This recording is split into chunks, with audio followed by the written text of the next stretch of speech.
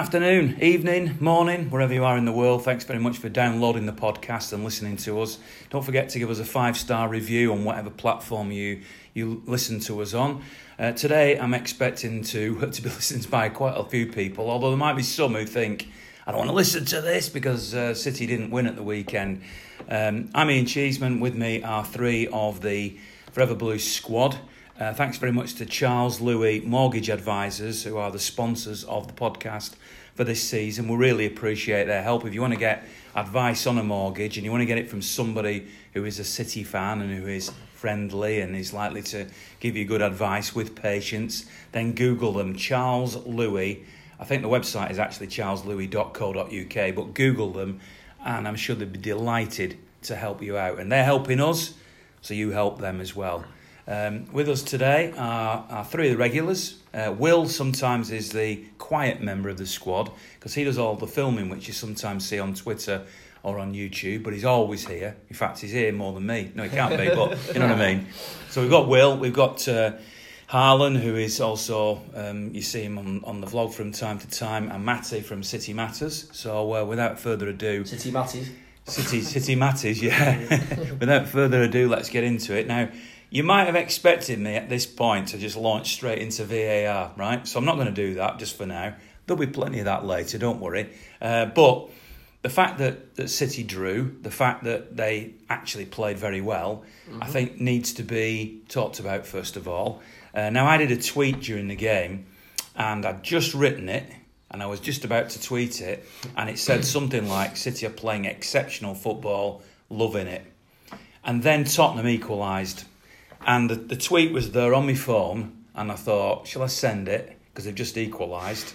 And I thought, yeah, because it's still true. Yeah. So I sent the tweet, and somebody said, bad timing that.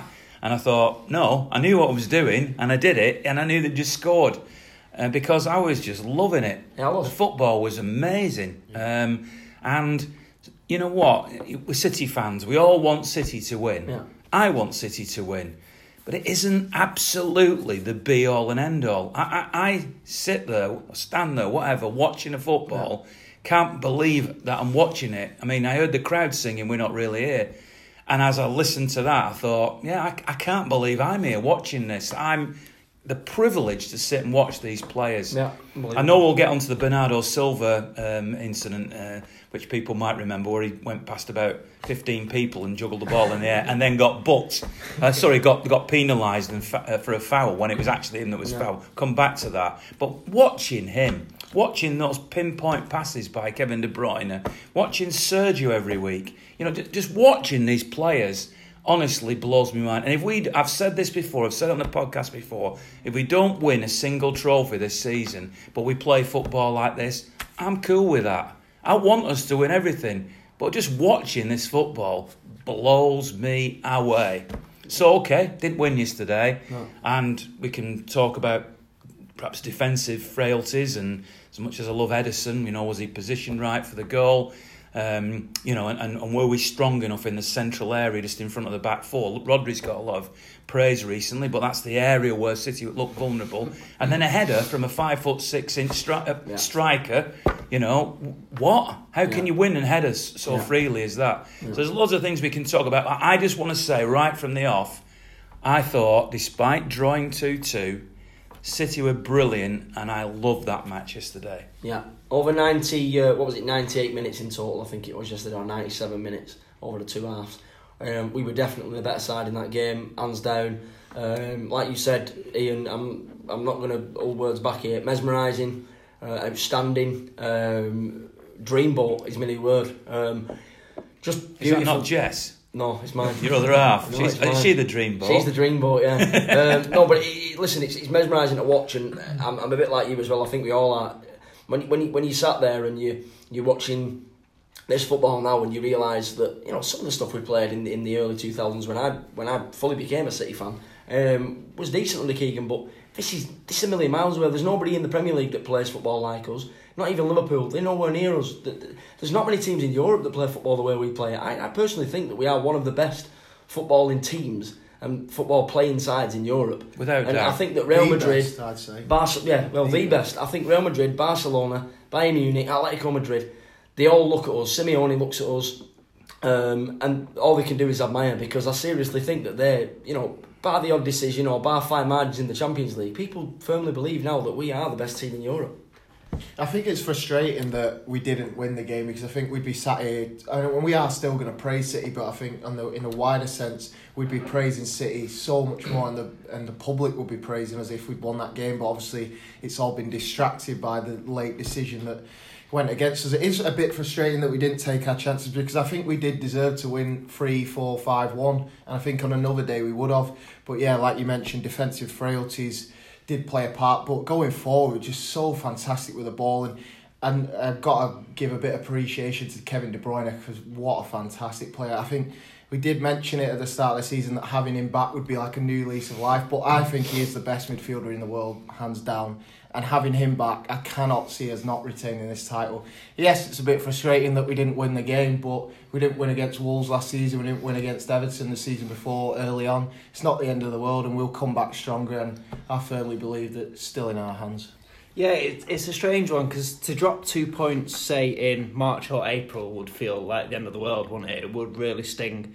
But to get something like this out of the way early, if that's going to be our sort of the one thing that's going to go against us, I'm glad it's now rather than later on. And yeah, like everyone else said, it's the performance more than anything. If we can play like that all season, nobody else has got a chance. We were so dominant, weren't we? Oh, unbelievable. It was like, for the younger listeners, it was like a game of FIFA. You just absolutely battering the other person, and they get one sucker punch and get a point. Nobody's mentioned Sterling either. I think I'm so excited. Outrageous. The fact that he scored 4 in 2. And Ian mentioned before about Lucas Moura scoring a header, but Sterling scored with a header as well, so I was impressed. Same by size that. as well, aren't they? Yeah, small. Well, you've got a theory, haven't you, Will, about drawing the second game of the season? Yeah, so I think Matty just touched on it. So the Everton game, we had Kyle Walker sent off incorrectly, and we got 100 points. Last season, we had Willy Bowley score with his hand, and we drew 1-1, and we got 98 points, and so hopefully this season we 99 in between. Yeah, that'd be nice. That'd be nice. Straight down the middle. I just want to touch on what Matty said about Kevin. This is across the board, Ian, to be honest with you, because I think stats are really important in today's game, but I think sometimes people, pundits, fans, people in the media, they become stat obsessed, and they simply judge a player based on the stats during the match or the stats over the course of a season. I think what people have got to do is they've got to zone back in now and actually look with their eyes and judge with their eyes more, and stop looking at numbers on a page and judging players off just that. I mean, Kevin De Bruyne last season maybe got 2 or 3 assists in a game and maybe didn't play too well, whereas yesterday he only got 1 assist and was absolutely outrageous. No, he got 2 assists. Yeah. But actually, it's interesting you should say that, because this is going to go against the grain for a lot of you. I actually didn't think Kevin was sensational yesterday. I thought he was all right. First half, the 2 assists were unbelievable. But I didn't think he was sensational. Well, I think his work rate was outstanding, and I think some of the stuff that we saw from him was some of the best stuff that we've ever seen from him. I think he showcased in the if we look at the first half, then in that first half, it was in my opinion one of, if not the best first half I've ever seen from Kevin. Well, he brought his crossing boots, but he didn't bring his shooting boots. Yeah, I mean, I don't really want to talk about the negatives of his performance though, because it's like a striker can have a quiet game, but then he scores with one chance, and that's like Kevin De Bruyne, but with creating chances. He don't have to play incredibly, but he just has that vision to see one ball. And what incredible ball in for Sterling, a great header as well. I think he looked a bit out on his feet towards the end of the second half. I can understand why you'd say second half he wasn't that great, but I still think that he is a phenomenal player, and he just creates something from nothing. And although I like Bernardo as a central midfielder, so them two as a central pairing, I like the idea of that. But I think with Bernardo on the right and De Bruyne central, them two, their link up is just because defenders don't know what to do. They don't know whether Bernardo's going to cut in and cross it. They don't know if he's going to go down the line. Kyle Walker adds another element to it because he could bomb past at any point. De Bruyne drops back for the first goal. So there's so many threats just on that right side, and then you go to Sterling on the other side, and he provides another threat. So there's threats from everywhere in that team. Well, that's where there's a formula, isn't it? Yeah. Pep talks in press conferences. You go to a lot of press conferences yourself, and he talks about how, I mean, they asked him a question before this game, didn't they, saying who's going to play and why you're going to play and this, that, and the other, and he comes out with, I'll play the best players for the game, for the to match the opposition or to beat the opposition. and I'll play players that work well together. So it might not be that a player isn't good enough to play in a certain game. It might just be that he believes that the link up with other players that he is going to pick for certain is going to be better. Well, a common argument where I sit in the South Stand is Bernardo wasted on the right? No, he's not. I can see the argument, but like you say, when he's in his position, he's been put there by Pep for a reason, i.e. to link up with whoever's in the middle and Walker on the right. Fair enough, but on the other side, I can see him much better as a central playmaker. Yeah, I understand. It's like when Silva used to play on the wide, it always felt like he was wasted. When David leaves, or when David moves on at the end of the season, I think Bernardo naturally will move into that right attacking midfield. Yeah, but David didn't play yesterday, and obviously Matty, before Will said what he said, was going in the direction of, well, you're talking about wasted on the right. Well, so go on, he's expand not on that. Wasted. I can understand why people say he's maybe better suited to be in the middle because his work rate's incredible. He's a phenomenal creative player. But I just think that the link up between him and De Bruyne when he's on the right is why he's not wasted. And we saw that magnificent piece of skill from him while he's on the right. It's not as if he's not a talented enough player to play on the wing. He can create things just as easily from that position as he can centrally. So that's why I don't think he's wasted anywhere, because he's brilliant in either position. And for me, can you really take Gundogan out of that team to fit? I thought he was sensational. Gundogan. Outrageously good, Ian. Do you know what I mean? Everything I said about Gundogan last year, he's continuing to prove me right. You know, even when people were doubting him and criticising him. I think the fact that he knows he's got the fan support again after he had a good season, it's washing without off. Without that fan support, and I firmly believe, you know, you can talk about agents, you can talk about wages, you can talk about amounts of money. Without that fan support and without that job satisfaction, I think Ilkay would have moved on. Well, I think the fact that he got the ovations that he got the support he got on social media, you know, whether he's managing his social media or not. At the same time, I think that when a player feels at home at a club and he feels that the fans are behind him, I'd personally, if I was in his position, I'd want to stay at that club too. I know there's 11 players on the pitch, but I actually thought Gundogan was one of the key players in the running last season. And yesterday, he was dictating the play again. Mm-hmm. He hardly ever wastes a pass. And when I had a mild bit of criticism towards Kevin De Bruyne, who, by the way, I think is godlike, so I'm not really having a go at him, but it was... This team is built on retaining possession, and Kevin gave the ball away 2 or 3 times sloppily, and that's something you don't really see from Ilkay Gundogan. He very, very rarely wastes anything. He's always playing on his front foot. He's always looking for an opportunity. He's exactly what Pep wants in the team. He dropped him back, didn't he, when he took Rodri off? Yeah. He dropped Gundogan back into that holding role, and it's because he trusts him to do that job. The key to Gundogan is he tends to recycle a lot. So say De Bruyne will get to position... That's the key word, recycle. If De Bruyne gets into a position where he's looking to shoot, more often than not, he's probably going to take the shot on, whether it's worth it or not. Whereas Gundogan, if he can't see that the shot's on, he'll just carry on. We spoke about that when we said he's a future player. I think it was me, you, Paul and Louisa last season here. We said that he's a future player. He's somebody that sees the game maybe 5 or 6 years ahead of everybody else. You know, he believes that the game shouldn't be played at breakneck speed where you have to shoot on sight. He does believe that he can work a better opportunity where he's probably going to guarantee a goal more often than not if he does, like you said, recycle possession and pick out the right pass, rather than wasting a strike and then having to give possession away again. Yeah, I think Bernardo being on the right is going to happen a lot more, especially while Sané's out. I think Sané would have been perfect for yesterday because I don't think Walker-Peters fancied his chances against Sterling. I think Sané would have had him on toast. But the frustrating thing is that if Sterling's on the left, if Bernardo's not playing there, it's going to have to be Riyad Mahrez. And what's so frustrating about him is first game he looked really promising, and then second game it looked like we were watching. Do you not think he should have started though? I do. I think he should have started again. But then when he comes on, he gives the ball away 3 times in 5 minutes. Who would you have started him for? That's silence, by the way. A little bit of tumbleweed went through over the desk then as we sit here. It's difficult, but I mean, watching what Bernardo did yesterday, he deserved to start the game. But we know that now with hindsight, don't we? But he didn't start last week. And Bernardo would start every game. But Bernardo for me would start every game, but he'd start more centrally for me. But then we've just talked about. Do you not think form should come into it a little bit though? If somebody's had an excellent game the day before, do you think they should be guaranteed a spot? Or but then, like we just spoke about, then Pep picks the team based on the opposition, and he might have believed that Mahrez would be less effective against Spurs. Don't want to be too sceptical here, but which he was. I have to admit, he was. Sometimes Pep says things tactically. Now, he's got a squad to keep happy. Yeah. So saying things like, I picked the team to be... to face the opposition that we're facing against, he's got to keep the rest of the squad happy. So when he says to them, you're not picked this week, he's got to be able to look them in the eye and go, the reason I didn't pick you is nothing to do with your form or your ability. It's because this player is playing in your place is more suited to this game. That's a great psychological way of getting round, no, I'm picking the best 11 and you're not in it.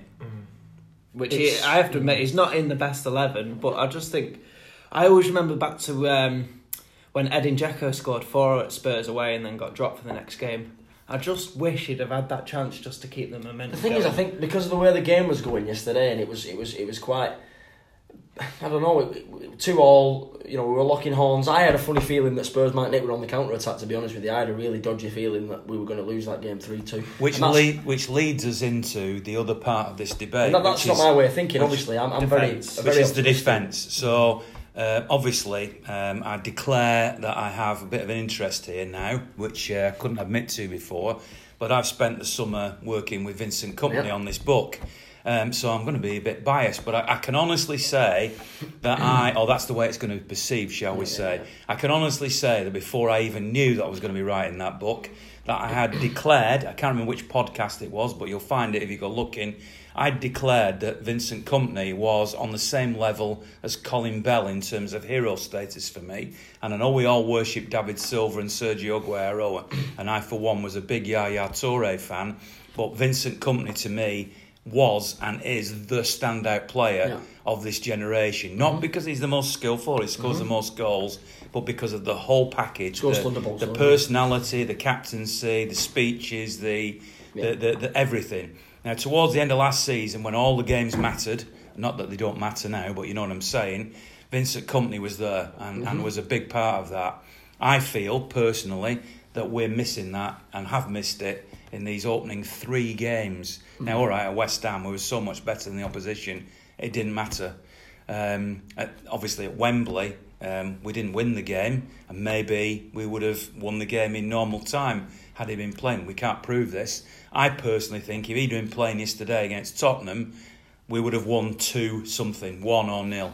I don't know. I think that's a bit unfair to Stones and not Otamendi, because really for the first goal, it just needs... Sorry, Laporte and not Otamendi. Really, it just needs Edison to take a step to his right and just probably saved it. I think that they could have closed the ball down a bit better, but Edison's positioning... The second goal, Walker's got to beat his man. Walker can't let Moira get in front of him. Yeah. And... other than that, they were the only 2 shots on target. But again, it goes back to the fact that we look poor when we're attacking set pieces. For me, we always have done though. Do you remember? I think it was under Mancini and maybe Pellegrini's first season. We used to play corners very short, didn't we? I'll say very short. We used to play short corners and try and work it into the box. I understand now that because of the aerial threats that we have got, we do like to play them corners in. Yeah, but Tottenham had the height advantage over us yesterday. But at the same, we talk about the height advantage, but we had the height advantage over Moura, and he still managed to score. So, given that you perhaps don't agree with me about Vincent Kompany, which you're I do see your point, because I think he has that leadership and he has that control over the defence. Right, you go there, you move here, and he can organise the defence. But I think what Will's trying to say is they didn't play badly, so it wasn't like. Otamendi, I thought, had a really good game. The tackle in the second half. You see the tackle in the second half where Tottenham were... Yeah, there were individual moments, but you've got to look at those 2 Tottenham goals and say both of them, very different goals, were soft goals. Yeah, I know what you say. In a game of that magnitude, Ian, Vincent Kompany is irreplaceable. I understand where you're coming from. His mentality on the pitch would have been able to lift the players after the equaliser. Maybe he might have spurred us on to get the third. Spurred us on. I don't know why I said that. He might have been able to game manage at 2-1 and prevent the second goal. And I think personally, Vinny would have been the guy that would have got up to clear the ball that Moore headed in. So he's always there looking to be on. So this is the question that I'm going to ask you, because this is a debate I'm sure will carry on all season.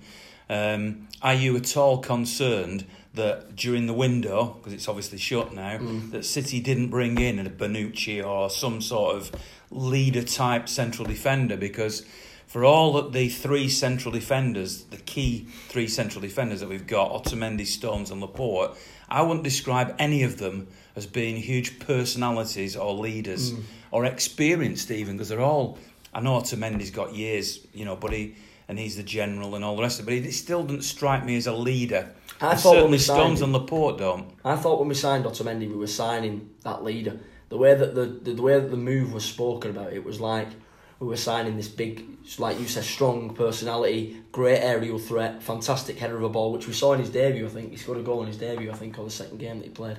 But I thought he was this animal, if that makes sense, this animal of a centre-half that would attack everything. He would be into every challenge with force. He would win every ball. He would neck on the line. I'm not saying he doesn't put his neck on the line, but I struggle to trust Otamendi more than I trust him.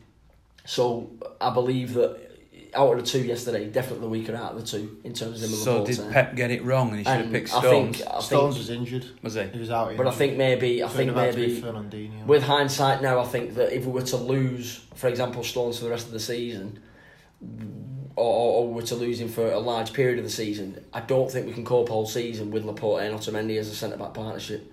I may be thinking January. Well, you're talking about personnel now. What about numbers? There's 3 of them. Yeah.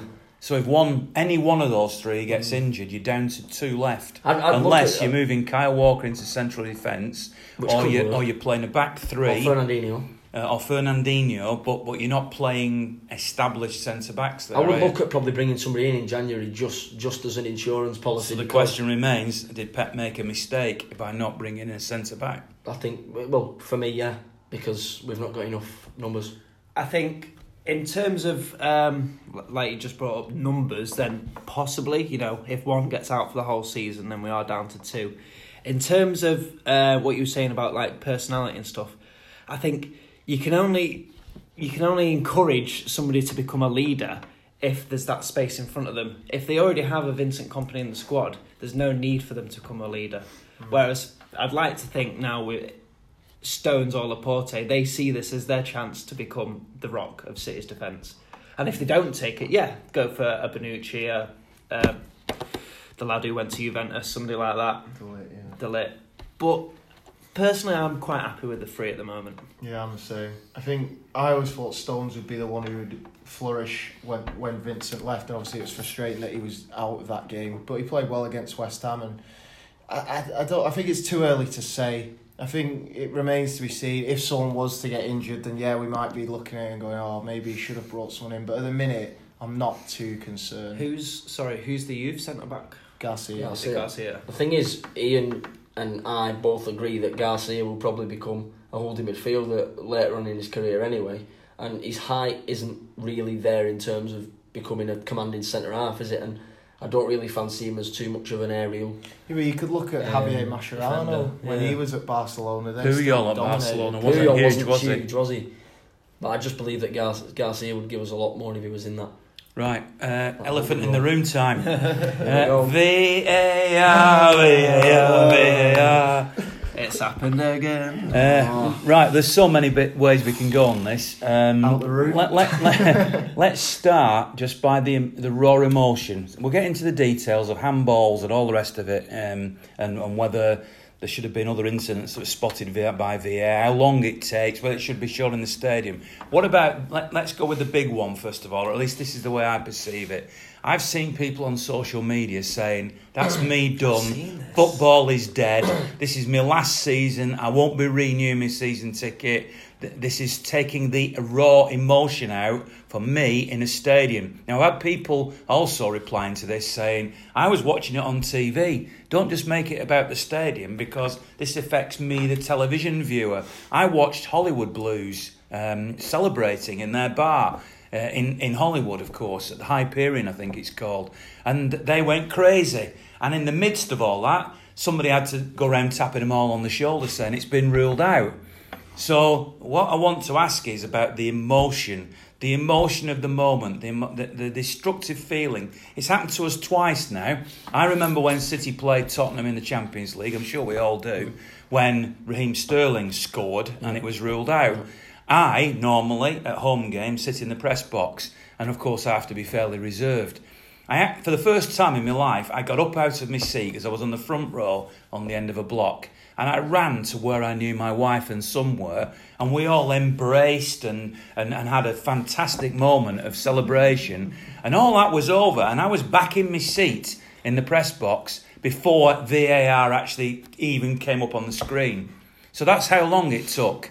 It must have been the same yesterday for some people in that ground. Was it about 45 seconds, I think it was, or something like that? So, my question to begin with, and I know I'm going to try to rein you in from going off in all the different directions here. I'm just talking about the emotion. There are people out there, and there are lots of them, saying that the loss of that emotion, that raw emotion, and then suddenly it being turned around on its head after 2 or 3 minutes will destroy football. Listen, Ian, I'm not going to say that I wasn't infuriated that the goal got ruled out, because I was. Obviously, we'll talk about my opinion on that incident in more detail shortly, but talking about raw emotion, yeah, when you're celebrating a goal like that, you don't think about how you're going to celebrate, you just celebrate.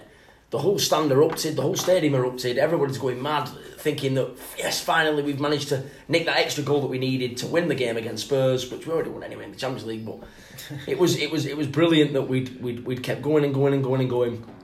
Gabby comes on, he scores, it's a dream goal, it's fantastic, he's managed to score against Spurs, everyone's absolutely overwhelmed, and then you come back down to earth and realise VAR, and as soon as VAR came out, I've seen a few people on social media say this as well, as soon as VAR came up on the screen, you knew that goal wasn't going to count, because you just knew that it was too good to be true.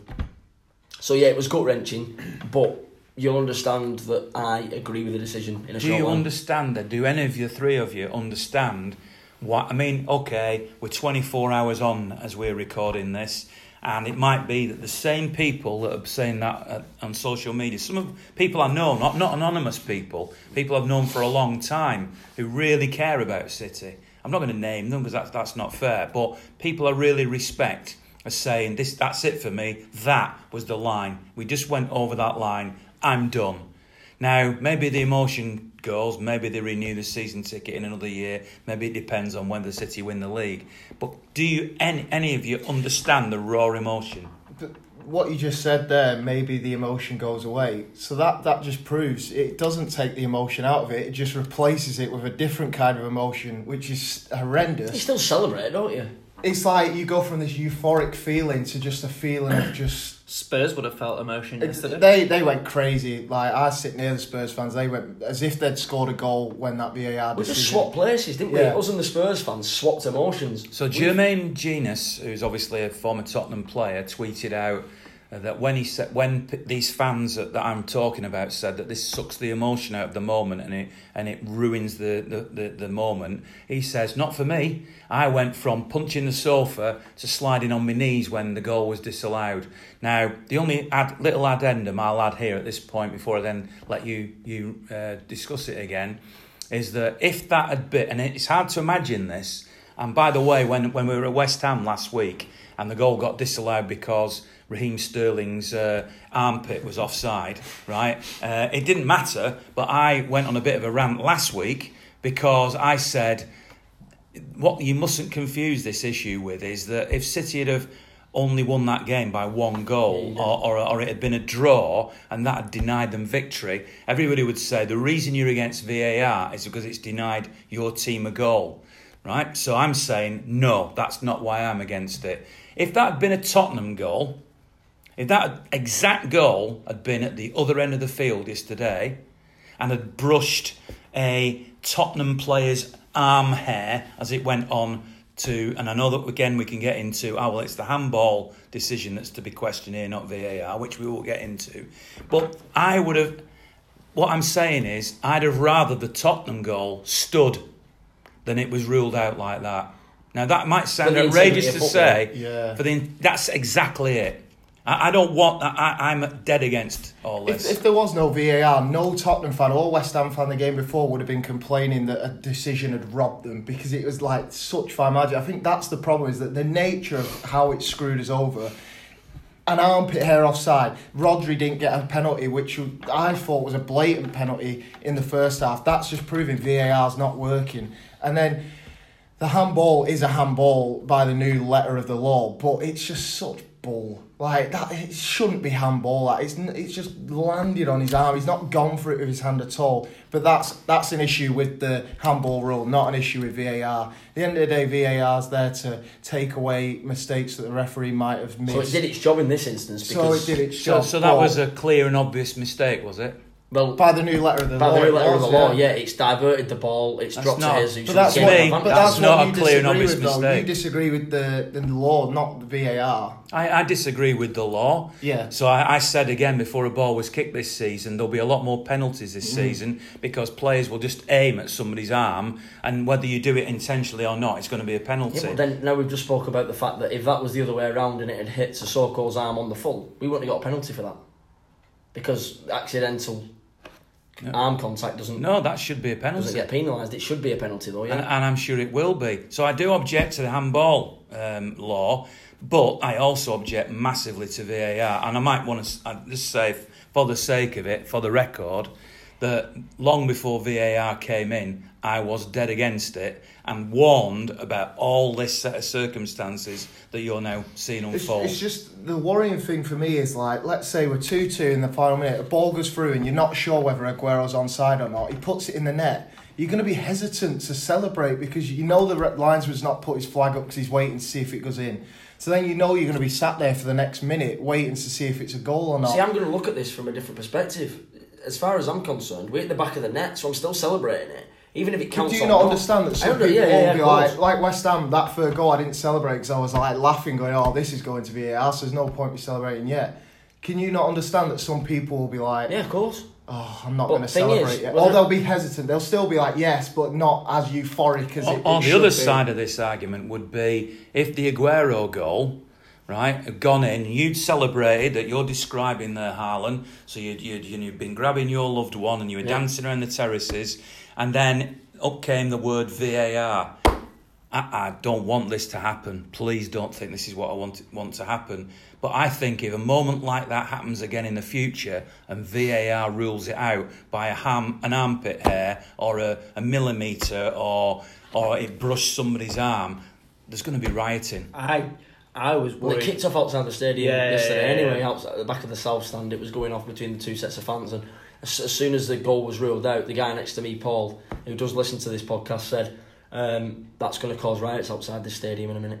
And he said because of the fact that there's two sets of fans now that have literally swapped emotions on the flip of a coin, and it's raw emotion. It's not emotion that you've been able to get your head round yet because we're not 24 hours on. That is raw. People are coming out of this ground raw as raw can be, and fists are going to be flying also, and it will cause melees. It will cause melees, but at the same time, I've got to look at it and say, well, I was pro VAR 2 years ago, even before it was announced to be used at the World Cup. I always said VAR should be part of the game because I've looked at how it's used in rugby, I've looked at Hawkeye in tennis, and I always thought that some of the things that happen in Hawkeye is very, very different. Football need... Hawkeye is factual and it's instant. This is still subjective. So there's a bloke at Stockley Park, right, who is freeze-framing, and we could have had this debate about the Sterling one last week, about when David Silva plays the ball through, at which frame... He selected a frame. Which frame are you picking? So it goes back to clear and obvious, doesn't it? It's not clear and obvious. Yeah. So that's the issue at the minute. how can that be right? So you've got a referee on the pitch now who doesn't make the big decisions. The big decisions are taken out of his hand and is made by somebody who's faceless. And I know we might know the name of that person, but basically somebody that can't be seen by the crowd, can't be seen by even the TV cameras, who's making that decision.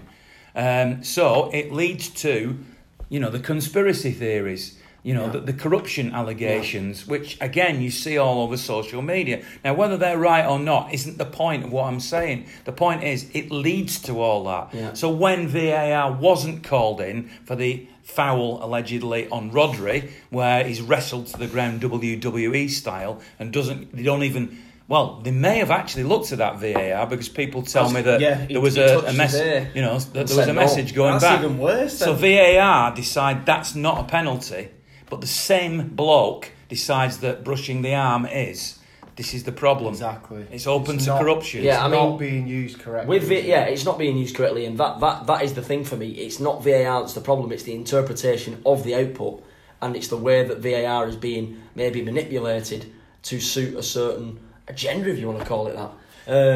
Do you believe the it's so theories that City frustrating. are going to be picked on with this? I mean, it doesn't help the theories when you see Richard Scudamore say it's not good for the league if City win it, and you see headlines saying, "Oh, Tottenham need to beat City this weekend for the sake of the." It doesn't help the argument, but I don't believe that there's an actual corruption there to try and screw City over. But you can understand why people think that, can't you? Well, like when I saw the rod in real time, I looked at that. I thought he's all over him. Is that not a penalty? And I was looking at the ref to see if he changed his mind. And the thing is, when the ref's making that decision, you can point the finger at him. If it's some bloke hidden behind a camera or in some random room making the decisions, you don't know who you're blaming, because he's got to own up to that, explain why he didn't think that was a penalty. There is corruption in English football at all levels, Ian, and I'll tell you one. Even incident. in the Prem, you think? I think there's certain levels of corruption. There's levels of corruption in the Premier League too, as well. There's levels of corruption in the youth league. There's levels of corruption in the tournament that the young lads played in last season here. Well, the FA Youth that's a Cup. strong allegation. I mean, you're not attacking individuals, I'm not so attacking you're allowed individuals. to have that view. Yeah, I'm saying that there is corruption everywhere. That the referee can manipulate a game how he wants to if he's in control of that game. Well, I guess the referee can do that anyway, in theory. But look at the Youth Cup final last year against Liverpool. I went to that game, you went to that game, and there was a dead cert penalty that we should have had in that game, where the guy has literally lifted his arm up towards the ball, and it was a definite handball. I mean, this is what the handball rule should be. If your arm moves towards the ball to deny a player from scoring a clear goal, and you block the ball's flight with your arm intentionally, then that is a penalty. And that is exactly what the Liverpool lad did last season in the Youth Cup final, and we went on and lost that on penalties. So the referee looked at that directly and then denied us a penalty, and there maybe was some dark. It's a shame that they interview the players and the managers after the game, but never the referee, because I'd love for the reporter to just go, how did you not think that was a penalty, and see their explanation, because sometimes you just think, what's gone through your head? I could understand it back in the day when the referee didn't have any video support whatsoever. That's fair enough. Exactly. But once you've got a system in place to prevent this sort of stuff, I think they do need to be. Do you think the referee should have to come out and defend decisions then? Is that what you're saying? Now that they've got VAR, yes. So they should have to come out and defend the VAR decisions and explain them If they after made the a game. decision through VAR, then yes, they should have to So explain. there should be a specific If they've thing missed then. something during the pitch, then that's fine. I can understand that. If somebody said, "Why didn't you see that red card tackle?" Well, I didn't see it. I understand. But then if VAR would notice that now, wouldn't it? But if he's gone and made a decision, or somebody has told him to make a decision, they should be held accountable. The Champions League obviously gives the referee the chance to go and watch the video We've on not the got the screen. monitors. Why Do we does not that not have happen in that? the Premier League? Is that the case? Do we not actually have I that? think they're trialling it over here without that, and they're trusting the guy at Stockley Park. Well, the four at Stockley Park. But why are they bringing it in if it's not ready? That doesn't make sense. Why are they trialing? They're experimenting things during the season Exactly. that you can't afford to That experiment. shouldn't be right. We're fighting for a Premier Didn't we League. do this here. 2 years ago? Didn't we trial it 2 years ago? Well, we trialled it in pre-season, I think. We've tried it in different cup It's competitions. just not right. See, It the should MLS only be used if it's ready. The MLS have got it bang on, apparently, from what I can gather from videos I've watched. They show it on the screen, they show 3 different screens, they show the VAR room, they also show the referee can ask to see the monitor, I think, over there as well if he has any doubt in his mind. I think you can see the in-stadium atmosphere as well, etc., etc. And you can also hear the referees being mic'd up now going forward. So given what you're would hear saying- the referee communicating with the VAR. Given what you're saying, and obviously you're a big fan of VAR, which you're perfectly entitled to be, if we even with all, we'll come to the video screens as well in a minute, because that's another big talking point, people not knowing inside the stadium. But if what you're saying is right, and the MLS has it absolutely right, presumably it still takes a little bit of time before while that review happens. So the thing that's upsetting fans, the ones who are saying, I'm walking away, that's me done, is because of this delay. Now, you clearly have you've come to terms with it, and you seem to be able to handle that. But the fact that there is a delay of 1 or 2 minutes, even if you have the video, even if you have the proof, whether you agree with it or not, the decision is made. It's the fact that this raw emotion of celebrating a goal, I spoke to David White on the vlog that I do yesterday, and he talked about a goal that he'd scored when he was a player that was disallowed because I think Mark Ward was offside. But he said the difference was that when the ball hit the back of the net, it was immediately ruled out. If he'd have had to wait for 2 minutes, to him that would, or 90 seconds, or even 45 seconds, which believe me feels long time in the ground. You know, if you had to wait that long, that makes a difference. Yeah. And that's at the core, I think, of what everybody's saying. I'd sat down before it even came up that it was being reviewed, so I was just sat down thinking, well, we've won, and then it came up VAR goal in review. I'm like, so it's not even as if they tell you that it's in review straight away. But what I don't want to be misinterpreted as saying, Ian, is here that I don't understand the raw emotion. I feel that raw emotion. I felt devastated yesterday when we didn't get the goal, but then straight away, as soon as I saw the still image on the screen, which the majority of people didn't see because maybe they were that fuming that we'd not got the goals. That didn't convince me. That I looked and I thought straight away, well, it's hit his arm clearly, hasn't it? And then I watched it on Match of the Day and I thought, yeah, it's handball. You see, I've watched it on Match of the Day just like you have, and I still don't think it was handball. I mean, when I look at it from the angle that I saw on Match of the Day, it was like the third angle that they showed on the highlights. You clearly see the ball's movement. It hits his arm and then bounces off in a completely different direction. But also, it's the defender's arm, if that's the case.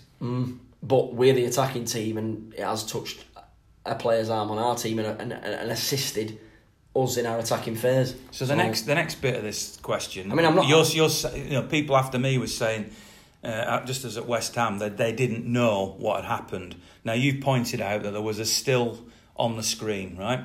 And obviously there was a still on the screen, and some people just didn't notice it, as you said, because of the emotion, with arguing with people, whatever, and it's only been up there for maybe 10 seconds and they've missed it, right? So there's obviously needs to be clearer messaging in that sense, although I don't know it can be much clearer than that. But what about, and I know we're City fans, so most of us won't be at Anfield or Old Trafford when this happens, but Old Trafford and Anfield haven't even got screens. So nobody in those stadiums. Now you might say legitimately, well, it won't affect me that because I'll be watching on TV those games. Yeah, but it should be fair for everybody because I can't get a ticket. But if you look at it from a Liverpool fan's point of view, and I know that there are tribal enemies, and United fans' point of view, when they have a goal disallowed in those exact circumstances, well, yeah, of course you can say that, but they will have a clue. No. But it's weird because for the rugby league at Old Trafford, they put a big screen in. You know, yeah, because they don't fill the 76,000 seats. But Manchester United are not going to put a big screen in and reduce their capacity, are they? So it is not unless they're forced to. Yeah, I was going to say, so it's not a requirement of the screen then. So how do they announce it? Well, they should probably announce it but that doesn't happen. And at the same time, like I said in the MLS, Ian, they're starting to. Well, they tested it last year where they mic the referees up, and the referee can communicate directly with the VAR. And you can also hear that. They've already said that's not going to happen in the Premier League. At the end of the day, as far as I'm concerned, if you're rolling VAR out in football, the game of football, then no matter where it's played, it should be exactly the same. 100%. You can't have it different in the MLS, different in the Bundesliga, different in the Premier League, different in the Eredivisie. But then it comes down to technology. Can you have that in League 2? Well, you can't have it in League 2. But this is an argument that me and Danny have had. A debate me and Danny have had on our show. It's, League 2 teams San Marino League.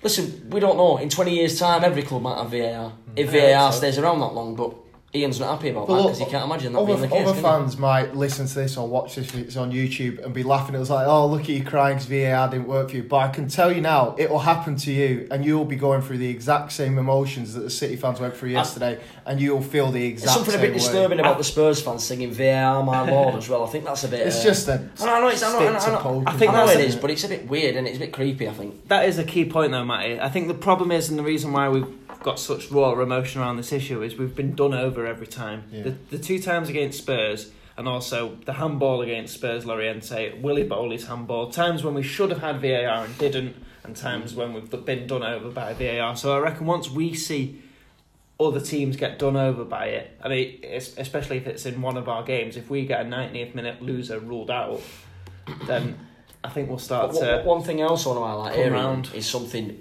important that I think a lot of people may or may not have missed. A lot of the City fans that are now criticising the fact that goal was ruled out yesterday were all arguing that Llorente should have been ruled out in the Champions League. Now, the new Premier League handball rule isn't in the Champions League. It wasn't in the Champions League last year. I think it has been rolled out this year.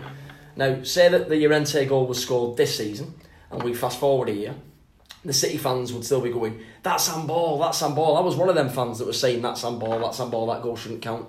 You can't complain about that one being counted and then or saying that shouldn't be counted because it's handball and then claim that this one should have been because it's handball. So as far as I'm concerned, sometimes fans can whinge when it's not going for them, but when it is... Well, I've tried to be consistent in this because I accept the Llorente goal.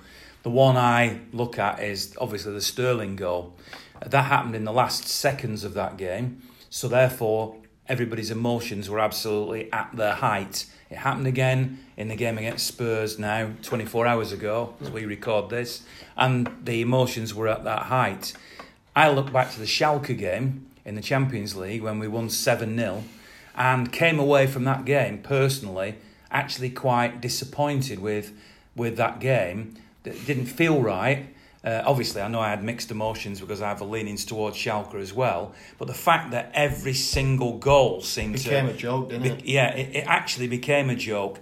I was at West Ham. We won comfortably, so it didn't affect the outcome of the game. But I still walked away from West Ham thinking, this isn't right, this is not what I want. I don't want to be in the crowd taking the mickey out of VAR, and that every single time anything happens, the City fans were self-mocking. Could you hear that on the TV? Yeah. They were actually singing VAR, VAR, even when we got something or something went... You know, and it was obvious that it was onside. They were sort of mocking it, going, "Come on, let's have a VAR check and everything." It's just verging on the ridiculous. We're doing that the Schalke game. Yeah, exactly. I think every single goal was looked at in that game, and it was ridiculous. Ridiculous. Looking at the stats again from yesterday, going back to the actual game itself, Ian, we had 30 attempts on goal, 10 on target. Now we wouldn't be talking about VAR as much. We'd still be devastated about it.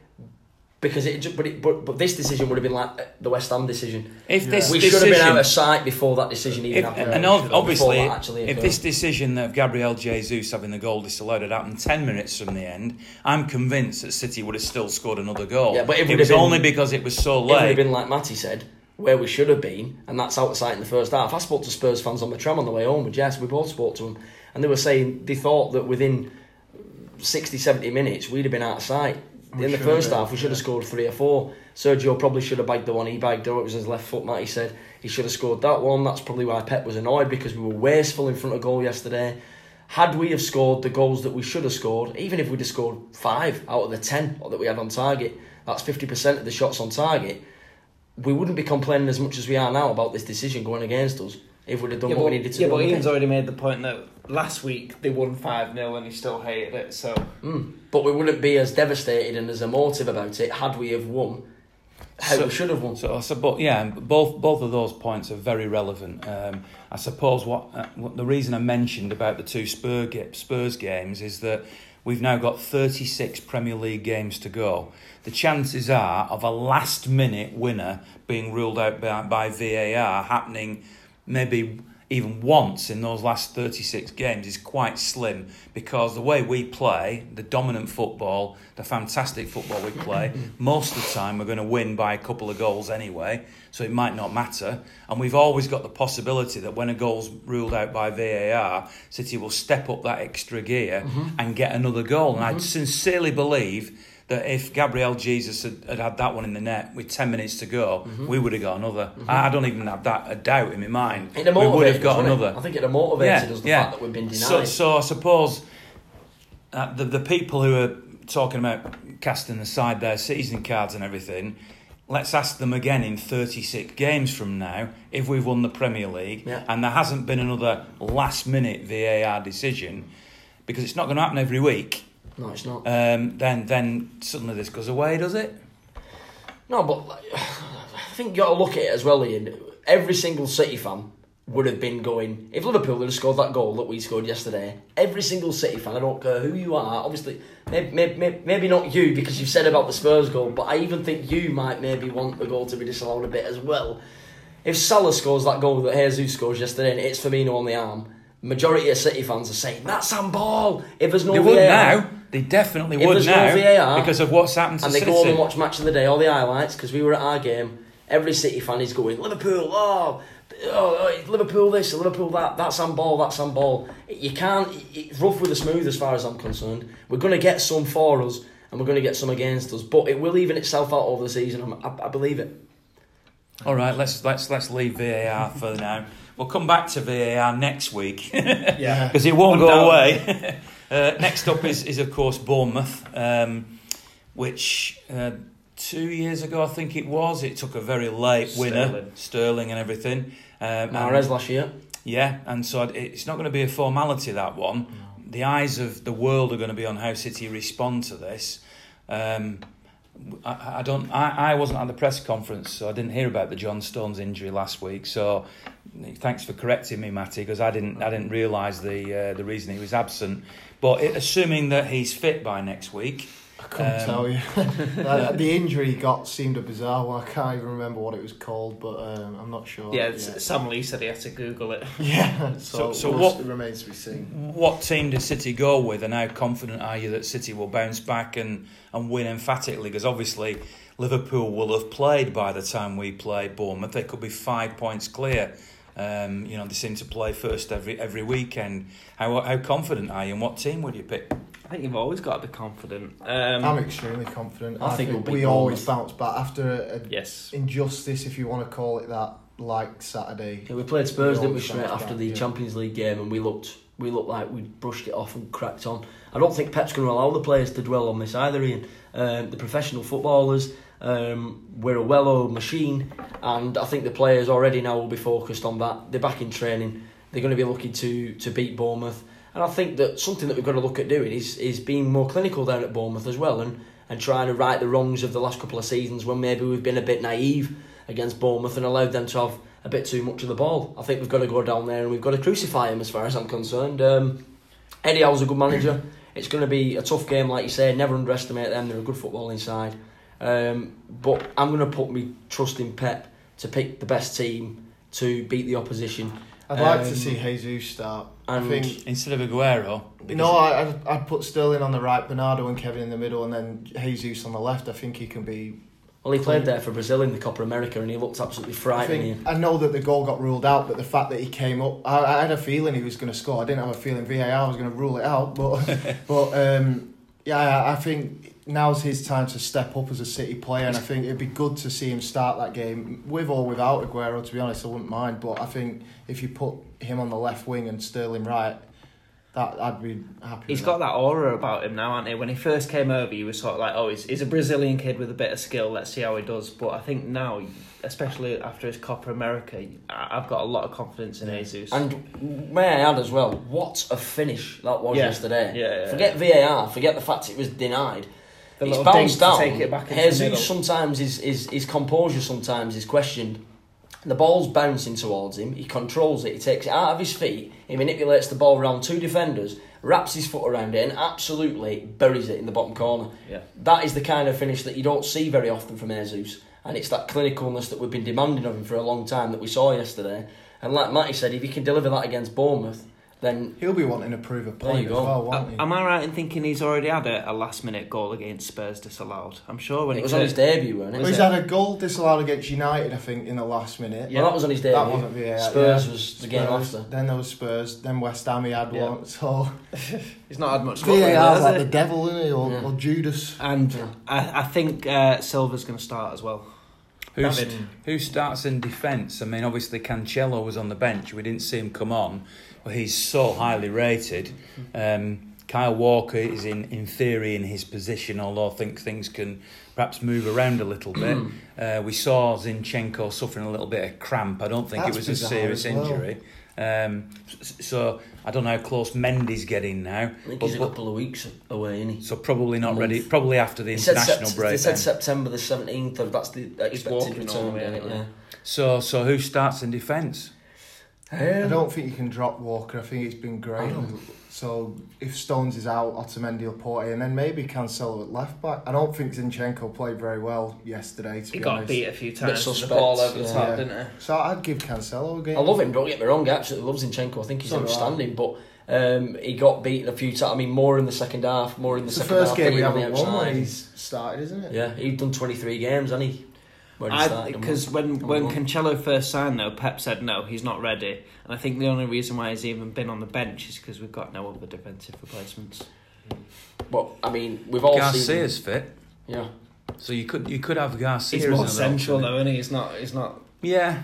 Yeah. I mean, I'm guessing we've all seen Cancelo play, whether we've seen him in the Champions League against Spurs for Juventus, Champions League. whether you've seen him on I've YouTube. got to admit that I have no idea about him. Listen, Gary Neville made a couple of comments in the week. Not me, I didn't make the comments. So just, I didn't make them comments at all. He's my brother. He made a few comments in all seriousness saying that the manager before him at Valencia played Cancelo as a right winger. The manager after him played him as a right winger, and he trialled him as a right winger. He said that it's the perfect club for him, City. He said that we don't do much defending, and we don't have to defend too much. So he believes that Cancelo is going to help us massively. And there's no harm in maybe playing him there if needs be as a right winger in the future. But he's very attack minded. Can defend though. He showed that against Spurs in the Champions League last year. He's a very attacking fullback. Can take a man on, goes around the outside, doesn't mind running out of the lines as well to get round a player. Very skillful. Ronaldo said that him and Bernardo Silva are two of the most talented Portuguese players he's seen in recent years. So it only bodes well, doesn't it? Okay, well, thanks very much for your contributions, your views on VAR, and obviously that game generally anyway against Spurs. Thanks very much to charleslewis.co.uk or Charles Louis Chartered Accountants for being the sponsors of this podcast for this season. Really appreciate it. Tonight is by the time you listen to this, you may have already attended it or know about it, but it's also the Supporters Club's 70th anniversary tonight. So good luck to them, and well done on achieving that goal.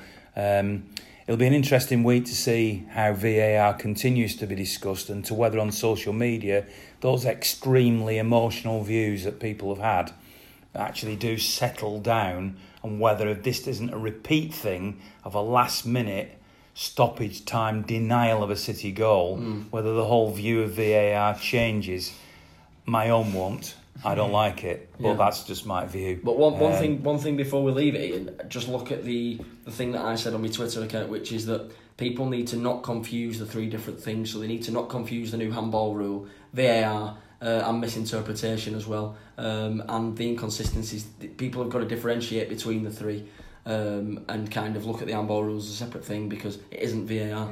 I don't want to get in any way political, but I saw a friend of mine saying, it's here now, you've got to accept it, VAR is the future, there's no going back. Well, that's a bit like saying that the referendum for Brexit is irreversible.